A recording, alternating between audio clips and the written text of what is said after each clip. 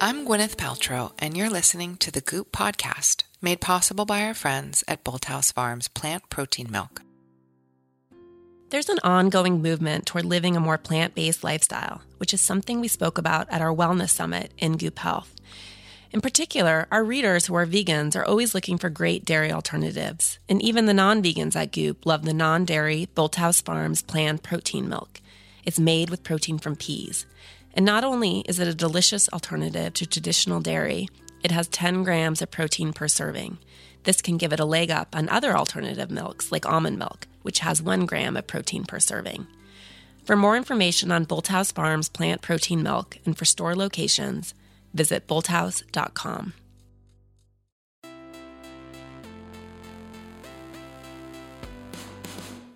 Hi, guys. Every Thursday, Goop editors will be sitting down with provocative thinkers, industry disruptors, and culture changers. I'll take turns interviewing barrier-breaking guests as we talk about shifting old paradigms and starting new conversations. Today's guest is multi-hyphenate Olivia Wilde. Olivia is a producer, actor, director, activist, and co-founder of a creative agency and incubator called Conscious Commerce. You might be a fan of hers from House, from films like Tron, or from Twitter. And she'll be making her feature directorial debut with Booksmart, which stars Caitlin Dever and Beanie Feldstein. In addition, she is the chief brand activist at one of our favorite clean beauty companies, True Botanicals. We have to take care of ourselves. We have to take care of each other. And when I met Hillary and Christina of True Botanicals, I was sort of gobsmacked to learn what ingredients were in products that I thought were safe. Olivia sat down with our Chief Content Officer, Elise Lunin, to talk about the challenges and excitement of doing things first. I think that we have to empower all different types of storytellers, or else we're really going to end up in a place like we are right now politically. That's a result of only telling one type of story. After the conversation, I'll be doing a quick round of Ask Me Anything. If you've got a burning or totally random question you want me to answer, hit us up at Goop on Instagram or Facebook. But before we get to Olivia, let's talk about one of our partners. Now is the perfect time to catch up on the HBO series Succession. Set in the boardrooms and penthouse apartments of New York City and beyond, Succession explores power, politics, money, and family in the cutthroat corporate world. The new drama follows the saga of the Roy family, owners of one of the biggest media companies in the world. When family patriarch Logan decides he isn't ready to hand over the reins just yet, his adult children take matters into their own hands.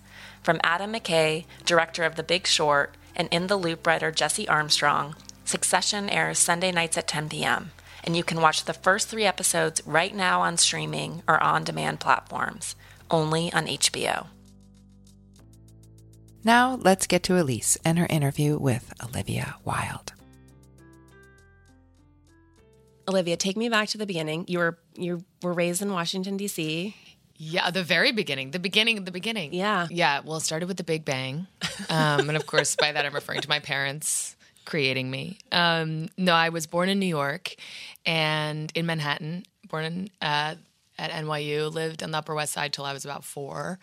And then my parents moved to D.C. because they needed more space for me and my sister. Not Brooklyn? Not Brooklyn. That's the move I did. If only they had moved to Brooklyn. Although I really appreciate now my D.C. upbringing. At the time, I was so frustrated we weren't in New York.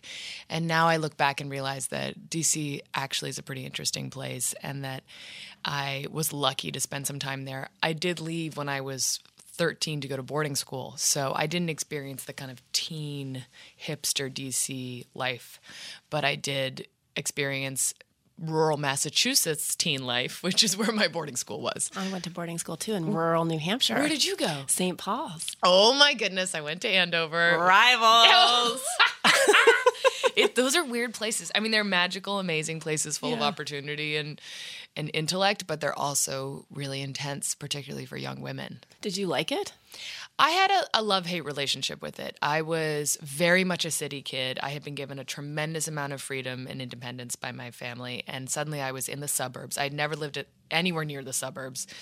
I remember the first night I was there, my dorm was sort of nestled in a little forest, And I was so freaked out that there were no car alarms, there were no sounds of city life, and I couldn't sleep. And I got used to it. I grew to really enjoy it, but it was hard for me because the rules were smothering, and I found that they were arbitrary, and I just had a real issue with authority at times. But what it gave me was a huge amount of theater experience, because whereas my school in D.C., which was a lovely, really progressive school called Georgetown Day School, which really focused on the civil rights movement, it was fantastic in many aspects, didn't have a really strong theater program. So Andover had this massive main stage theater, 2 studio theaters, a black box theater. They had this student producer program where kids could become theater producers. And I produced, 12 plays my senior year. And that gave me experience that I actually used pretty quickly, since I didn't go to college and suddenly was working about a year later. So you always wanted to be an actor? Yeah. Okay. Because Yeah. I know you come from a family of journalists, and it feels like maybe you've gone back to that in some way in Yeah. your own work. But yeah, I think we're all storytellers, and I think we found our own ways towards storytelling life. And for me, acting was the truest expression of how I wanted to tell stories, because I was very emotional as a kid. And so it was therapeutic for me to find avenues for those emotions.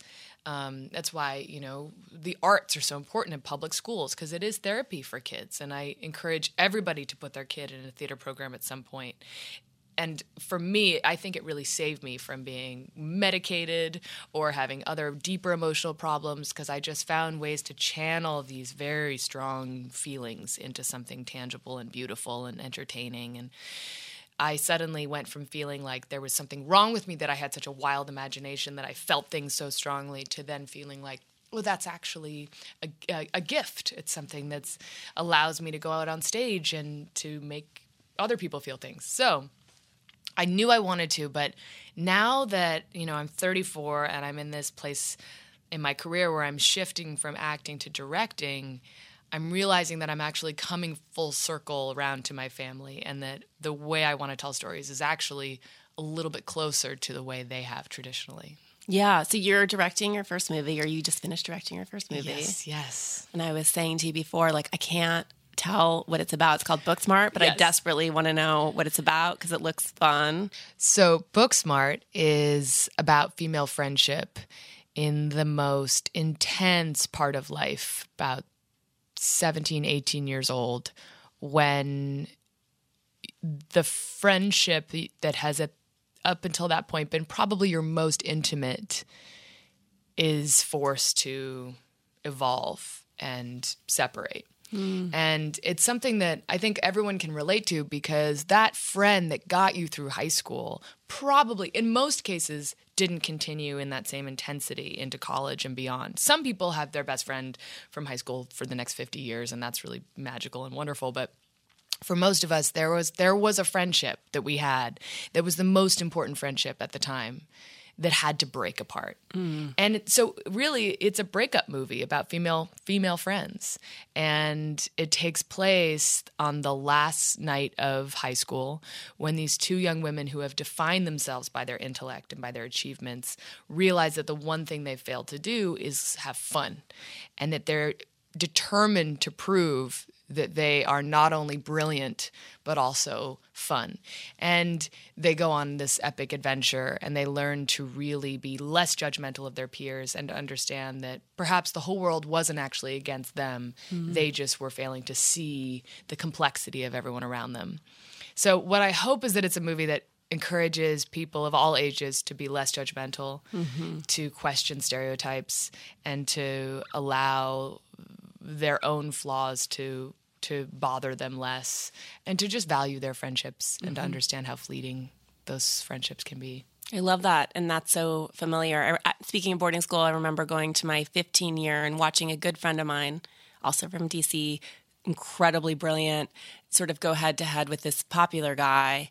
And essentially he came up to her. Her perception was that he had been dismissive and persecuting of her as a smart girl. And he came up to her and was like, I just need to tell you how terrible you used to make me feel. Wow. And it was it was actually profound. They both ended up in tears. Yes. And it's this weird triggering, passing judgment. It's exactly what you were saying. That's exactly what the movie's about. And I think it often happens at those reunions or potentially years later when you run into each other as adults and you say, I'm sorry I was so cruel to you, or you really made me feel terrible. And you realize you just didn't see that person and they didn't see you. And what would happen if we all just realized that now and looked around and said, this person that I judge because, you know, she's so beautiful she couldn't possibly be smart, or she's so beautiful she's probably mean, or he's so handsome he couldn't possibly see me or value me as an intellectual person. Those are all constructs that we're projecting. And what would happen if we just got rid of them, if we just allowed people to have the benefit of the doubt? And it's amazing because it feels so much better to get rid of those judgments. I think it's easy to forget the weight you put on yourself when you make judgments about other people because you're confining yourself to a space and you're isolating yourself. And I think it starts in high school, but it continues beyond. Totally. But what's extraordinary about this movie is that we have this cast of young actors who I believe are going to all be incredibly successful forever, but they've taken on this story and turned it into something much more beautiful and complex than I could have ever dreamed. And that's what's been interesting. It's like you write a movie. In this case, it was an existing script that I rewrote with another writer, Katie Silberman, and then it became another movie when the actors got to it, and now in post it will become something different. But the constantly evolving nature of the story is pretty fascinating. Yeah, and as you said, incredibly relatable. And I think when you're young and you sort of operate from that defensive crouch, you know, this like, what does everyone think about me? Yes. And meanwhile, it's just this weird hall of mirrors. Yeah, and I think we often tell our children, you know, it's also a parent's responsibility. We tell our children, you know, like, oh, she's mean, you know, forget that girl. She's mean. She's just sad. She's just an angry person, you know, or she's worthless. Don't pay attention to her. Forget her. Continue on. And we want to protect our kids. So we tell them, we encourage them to lock people out because we think that will create somehow this space of protection. But really we're training them to isolate themselves within judgment. So instead, if it's like, well, okay, that person was mean to you at school today, ask them what's going on. Maybe take them aside and ask them like, hey, did I do something that really bothered you? Or is there something else we can connect on? I think this movie has helped me understand that about my past. There were moments in the movie where, as I was directing it, I just wanted to burst out crying because I thought, this is what I've wanted to say to my high school peers for so long, and to myself.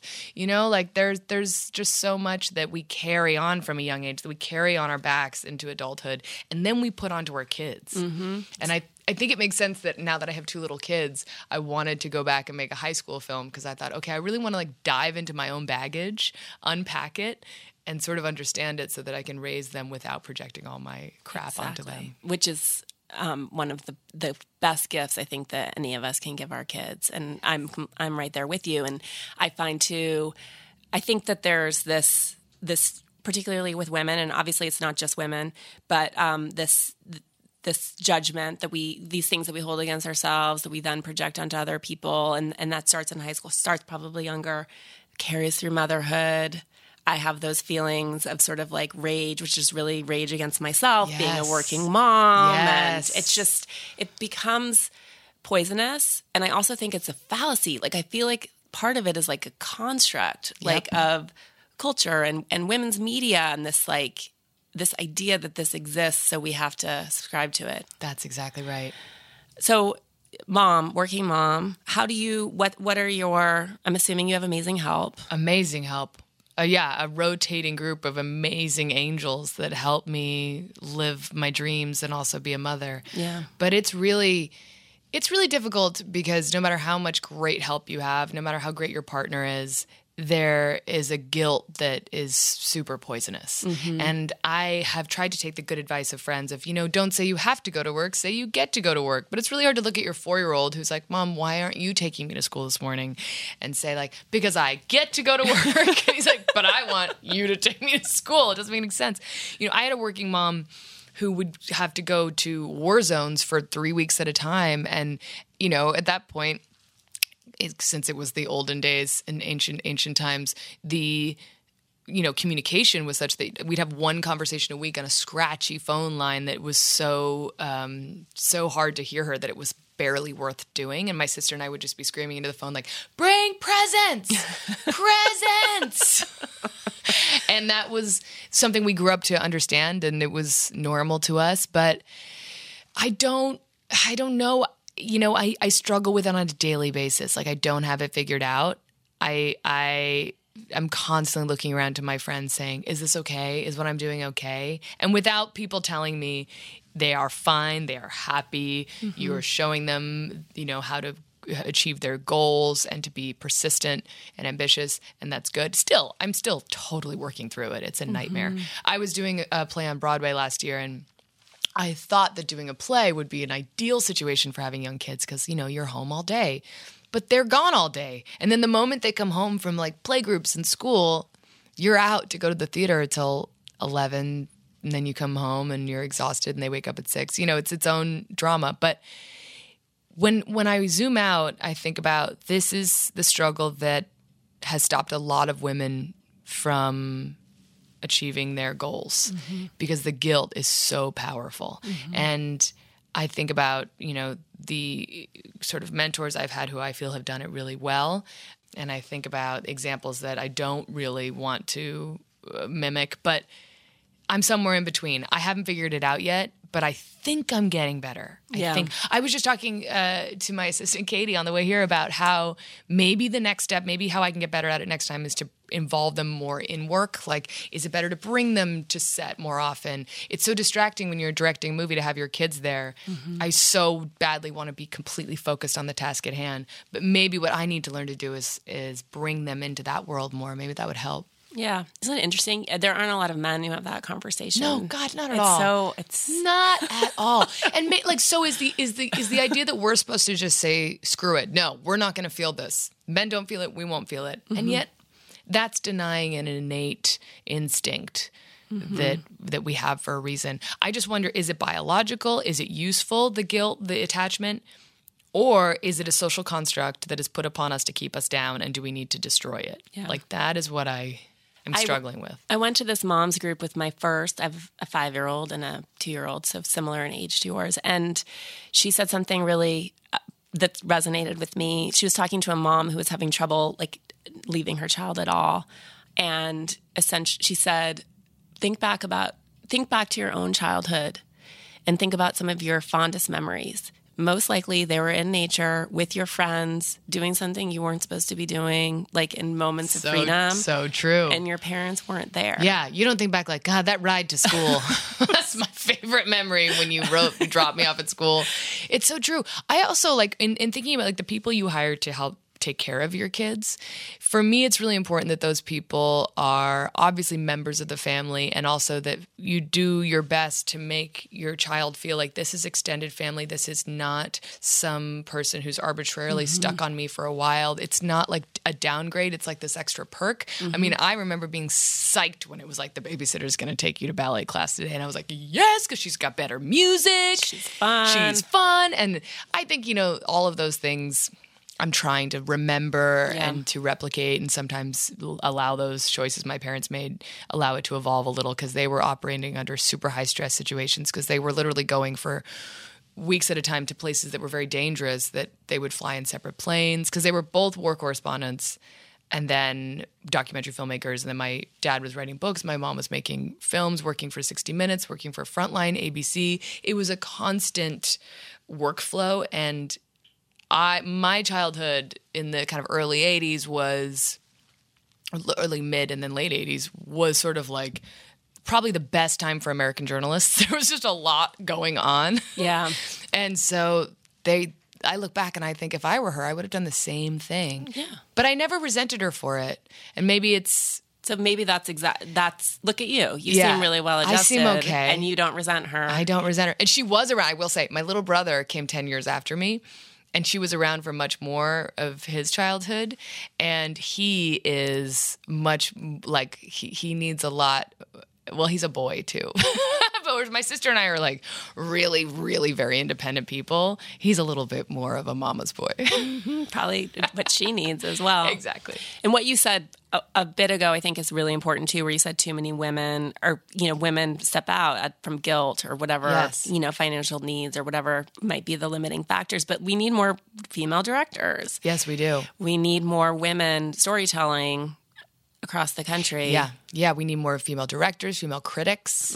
Time's Up just did a really good study on critics and, how Rotten Tomatoes is essentially a bunch of white male critics. And then they set the standards. Yeah. And that's going to affect what movies get made and what stories are being told. And that obviously affects the rest of society. I'm really a firm believer in the responsibility of storytellers to consider how these stories affect people around the world and how they're living their own lives. I mean, it's not just making movies.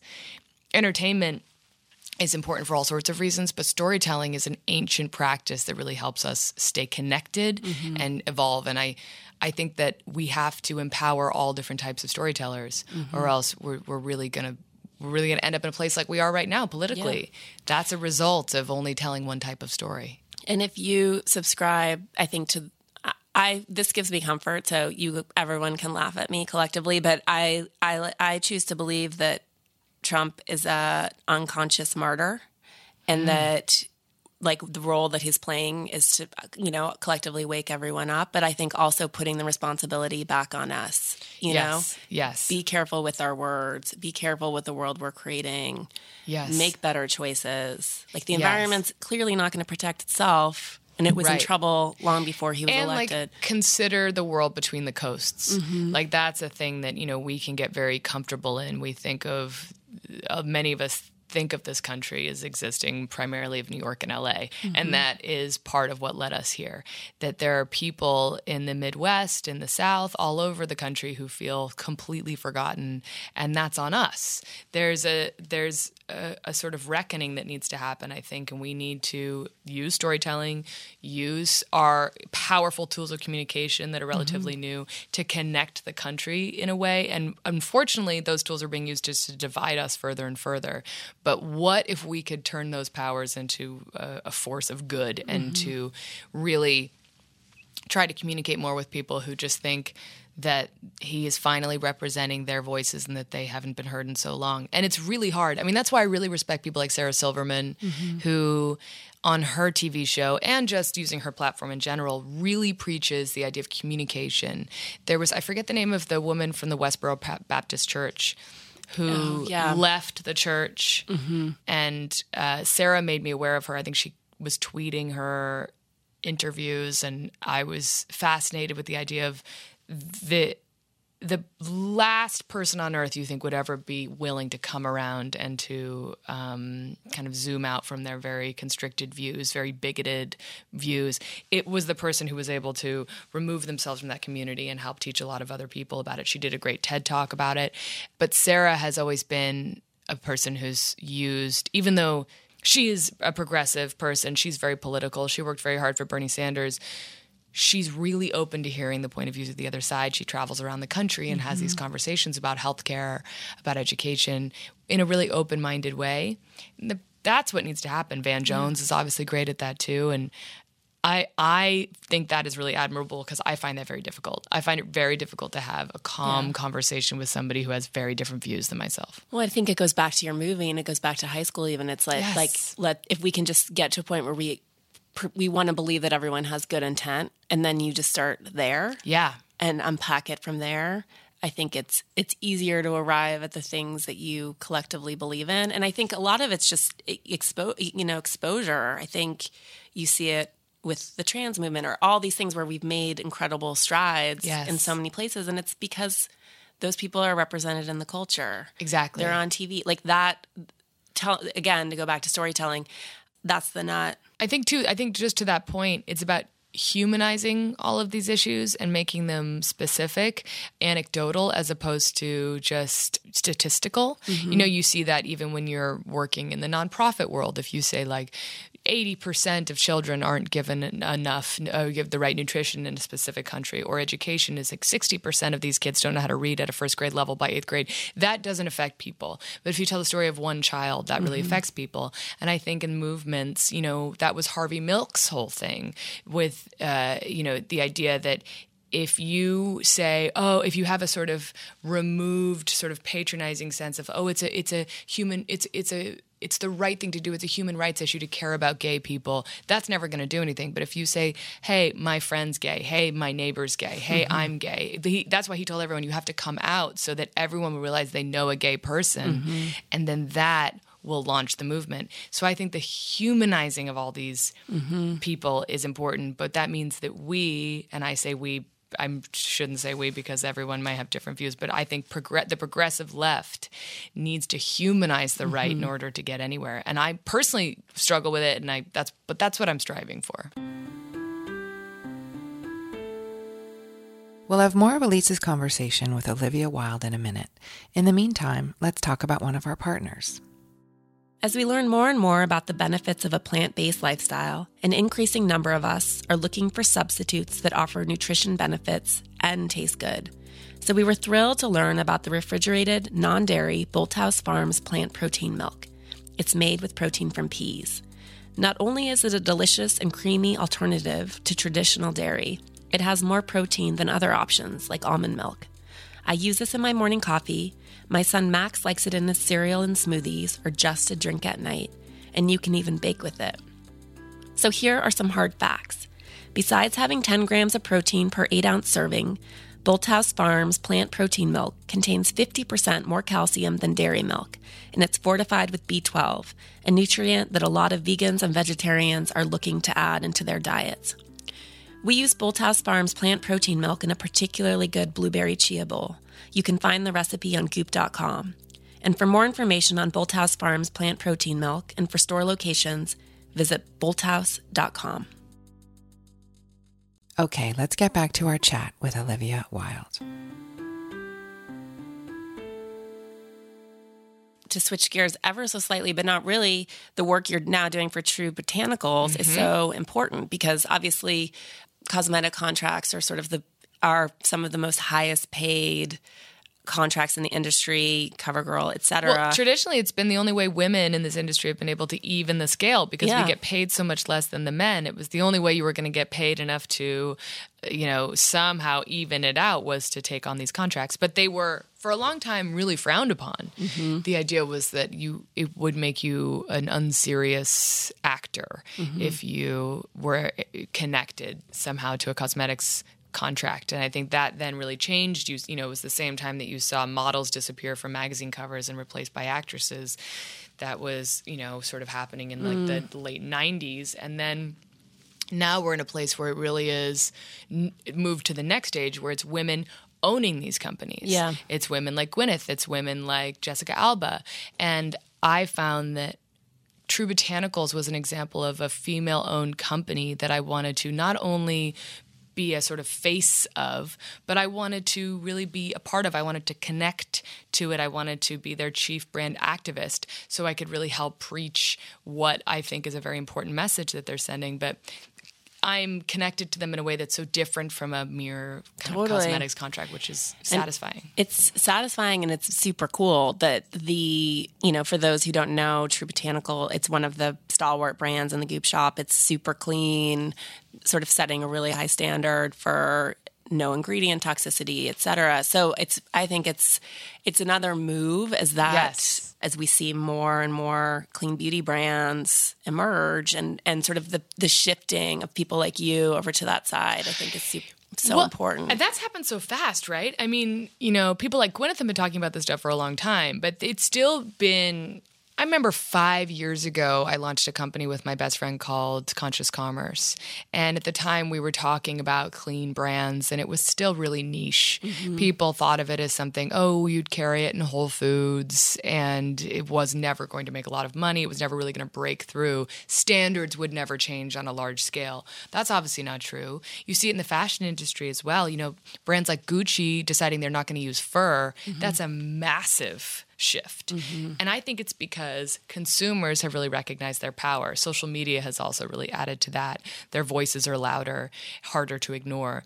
People understand their dollar is their vote. They understand that they can demand better treatment. They can demand that they don't want brands to use toxic chemicals. They want regulation that is far beyond what the U.S. does on a federal level. I mean, you probably know this, but I was shocked to learn that the U.S. bans under 20 ingredients. To give you an example, the EU bans, I think, 1,300 ingredients in skincare products. Even more now. Even more. And U.S. is at 11. It's at 11? See, that's bonkers. So it's like we have to take care of ourselves. We have to take care of each other. And when I met Hillary and Christina of True Botanicals, I was sort of gobsmacked to learn what ingredients were in products that I thought were safe, even though I was one of the people really thinking about these things. Yeah. Their mission has been to completely eradicate the use of toxic chemicals in skincare and to change standards on a broad level, to change the way women approach beauty. So it's so much more than just launching a brand that they hope will do well and that makes people feel beautiful, but they actually want to shift the system. Are you going to go to DC for them? Absolutely. That was one of the things I was really excited about when we first met. I was like, I want to really get in front of Congress and say, this is ludicrous. Well, it's amazing. And again, when you go back to people's intentions, I just don't think that they know. No one has ever really, it's not clear to them that consumers care, that their constituents care. And I don't think they have any idea because it's primarily white men. They don't know. And unfortunately, women believe that in order to get results, there's a necessary amount of toxic chemicals that you need. So even when they think, okay, well, I understand, I want to use organic food, I'll give my kid organic milk. I understand that. You know, that's also a recent shift. You know, Whole Foods has really changed the way people think about food. But now shifting beauty means telling women they don't need these toxic chemicals in order to get results for things like anti-aging, things like fighting acne.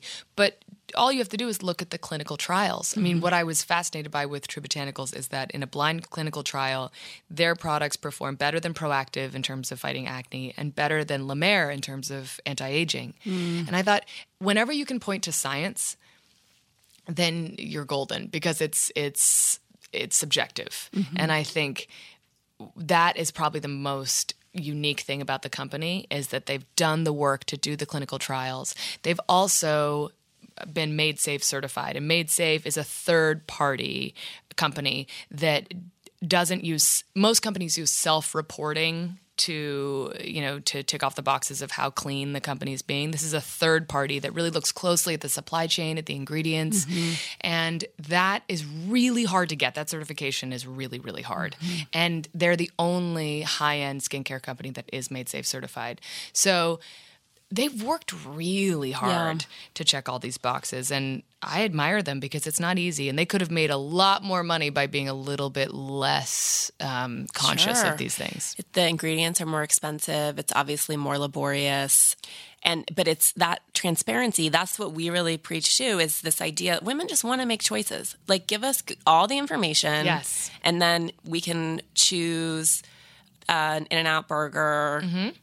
Knowing, it's a burger, or we can, it's that. Exactly. It's like knowing, and then there's moderation. Yeah. I think about this in terms of baby steps. I tell people, can I get you some True Botanicals to replace, this one sort of glycolic acid that you're putting on your face every night? Can I give you this serum? Can I give you the antioxidant booster that will do the same thing using apple peels? Like there's exciting alternatives that you just want to offer to give women the choice. It's not about telling them they're doing everything wrong. It's about saying, here's some alternatives. Here's the science to back it up. You have the power to make these choices. And a huge part of it is that I think we're so conditioned to outsource our power. Like I had my sort of coming awake to this was when I had kids. I think that's true for a lot of moms is that you're like, wait, what?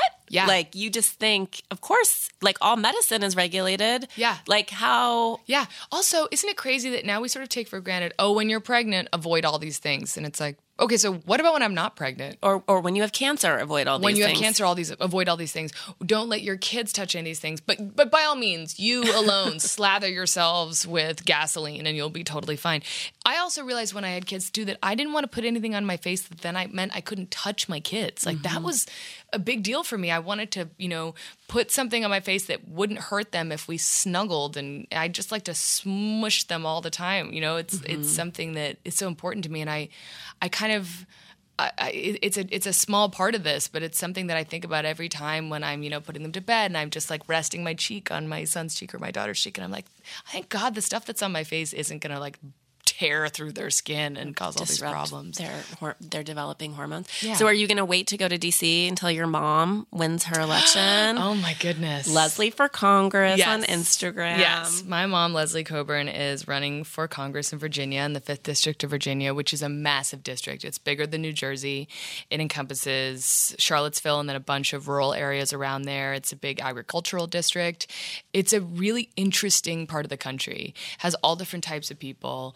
And my mom has been traversing this district. She has been pounding the pavement for a year now and using her journalistic skills to approach politics differently. And one thing that makes me so proud among the many is that she was told by one of the locals in Danville County, "You're the only politician who's come through here and asked us questions. Everyone else comes, stops by, gives their stump speech, and keeps moving."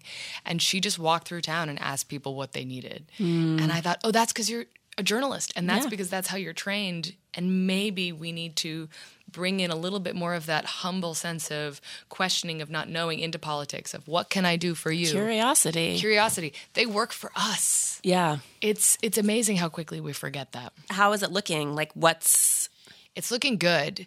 She won the primary, or it was actually a caucus in that district. She won, and now she's our Democratic candidate. And, there's amazing amount of volunteers, local volunteers, student volunteers, and people from all over the country who know how important it is to win that district so that we can swing the House left, which is obviously essential for so many reasons. So there's 24 swing districts in the country that we need to go blue in order to win back the House. And the 5th District of Virginia is one of the major ones. So there's organizations like Swing Left, which is fantastic, which is working really hard to support candidates like my mom, and Emily's List, which of course supports all female candidates and helps train them. And if you ever have any inkling of wanting to run for office as a woman, Emily's List will take you through the entire process and hold your hand and set up shop for you. So it's amazing. I mean, there are more women running for office now than ever before. Staggering. I mean, staggering how many. And they're winning. I know, and it's incredible. I mean, that's another, there's some staggering statistic about how there are more CEOs named John and David than there are female CEOs of Fortune 500 companies, like the House. It's all so staggeringly male. Yeah. Like just any... like women of all parties, like if we can get women in there. Yeah, absolutely. Did your mom always want to run? No. As far as I know, maybe this was like a latent sort of passion that she knew about and didn't take seriously, but knew. I never knew. She did say the moment Trump was elected, she said, the only real resistance is running for office. And I said, yeah, but that's exhausting. Who's going to do that? And she said, I'm going to do that. Amazing. And she could have easily retired. She had won every award in journalism. She was very well respected and continues to be, but she decided to start from scratch. And that takes a serious amount of humility. So I really respect her for saying that. And it was interesting because we have in many ways parallel lives, me and my mom, and we had a really contentious relationship when I was a teenager, like many young women. And of course it was because we were so similar. And we got through that and became very close. And she now is going through this shift in her career while I'm going through the shift in mine. And she would text me while I was on set directing the movie and say, how's it going? And I'd say, high stress, high reward. How's it going for you? And she'd say, same. And it was like we were both tired, but so fulfilled. And what she's doing is certainly much more important for the world, but in my way, in my way, it's somehow what I do is connected to what she's doing. It's she's out there really trying to change things on a massive scale from a political standpoint, and I'm trying to tell stories that will help support the same mission she's on. Yeah, I think they're incredibly related. It's like the conscious and the subconscious in a way. Yes. You know, like the two can't go. And without. there's my sister then doing the most important work. My sister is a criminal justice activist. She's a lawyer who works hard to completely reform the criminal justice system, and like she's also a badass. There's a lot of good women in my family. I'm lucky. Seriously. So are you ever going to get married? There's no time. You know, it's interesting. I think at this point, if our kids really asked us to, it would be a beautiful thing. But, you know, we're partners and co-parents, and it goes much deeper. I was married before, and yet I've never had a connection anything like the one I have now. Mm-hmm. Once you create a family, it's a different level, of course. But also there's a shift happening in this society that I think makes it feel less necessary. I think for a lot of people, no matter how sort of evolved and educated and progressive you are, there's a sense that you aren't legitimized. Your love, your relationship isn't legitimized until it is recognized by a court. And I think there's a backlash against that for good reason, because the origins of marriage, of course, come from ownership of women. And I think if you can truly even the scales by saying, I don't need to be connected to you by law, I can just know that we are connected by choice. And yet, who knows? Tomorrow I might be like, hey, let's go get married. You should just have a really big party. I'm always down for a party. That's the only thing that matters. It's the only, not to get really sad, but your marriage and your death, those are the times when the people you love come together. That's the thing. And any excuse to bring the people you love together, because it doesn't happen enough. Yeah. So who knows? But I did like your husband's quote. I think he was on Colbert. And for those people who don't know, your husband's Jason Sudeikis, that you guys aren't going to get married till cannabis is legal in all 50 states. I know. We were like, he told me he was going to say that. And I was like, go for it. Why not? Maybe it'll push the needle. Tinctures for everyone. Yeah. Well, New York is getting close, so it's going to happen. It's going to happen. That's Cynthia Nixon. Yeah. I'm really in awe of what she's doing. Isn't that incredible? Like, just thinking about her for a minute, she really had to decide that even though so many people were going to dismiss her because she was an actress, because she is a New Yorker through and through, and, you know, doesn't even come close to the experience of some other candidates in terms of political experience, she just went for it, and I'm so behind her. I'm so excited about what she's doing. I think it's really cool when any woman who's in the public eye decides to do something else. Yeah. And just like remind everyone that we have many skills. We have many skills, multidimensional. I always think of Nora Ephron did a great commencement speech. I think it was at Smith, but I could be wrong, where she said, just remember, graduates, you can always change your mind. I had 3 husbands and 4 careers. Exactly. And I just love, like, I remember reading that and feeling so relaxed. And there's my mom at, 65, completely changing her career, and I'm changing mine at 34. I mean, I'm still going to act, but this new world for me is super exciting. But there's something that happens to us around, I think, college age, where we think, choose your path, and then stick to that. Choose your job, choose your partner, and that's what you get. And it's like, or consider yourself a complex, evolving creature that may completely change their mind, and that's okay. Thanks so much for joining our interview with Olivia Wilde. You can follow her on Twitter and Instagram at Olivia Wilde. I can't wait to see Booksmart. But now, it's Ask Me Anything time. Christina asks, when it comes to close friendships and your relationships with your girlfriends, what do you value most and what's most important to you? Well, Christina, I feel so incredibly fortunate because I have this amazing community of women in my life, some of whom have been in my life since I was 4 years old, and some of whom I met more recently. I think that the women who are in my community of women are women who really love other women and are looking for women to really achieve their highest potential. I think we really root for each other. We're honest with each other. We help call out each other's blind spots in a kind way. And, as I look back, I think the female friendships that I have been the most critical part of getting me through my life. And I really don't know what I would do without my girlfriends. I don't think I would be able to survive. Have a question? Drop us a line at Goop on Instagram or Facebook. That's it for this week's episode of the Goop Podcast. Thanks for tuning in. If you liked what you heard, please rate, review, and share with your friends. To keep up with new episodes, just hit subscribe. And for more info, head over to goop.com/thepodcast. See you next week.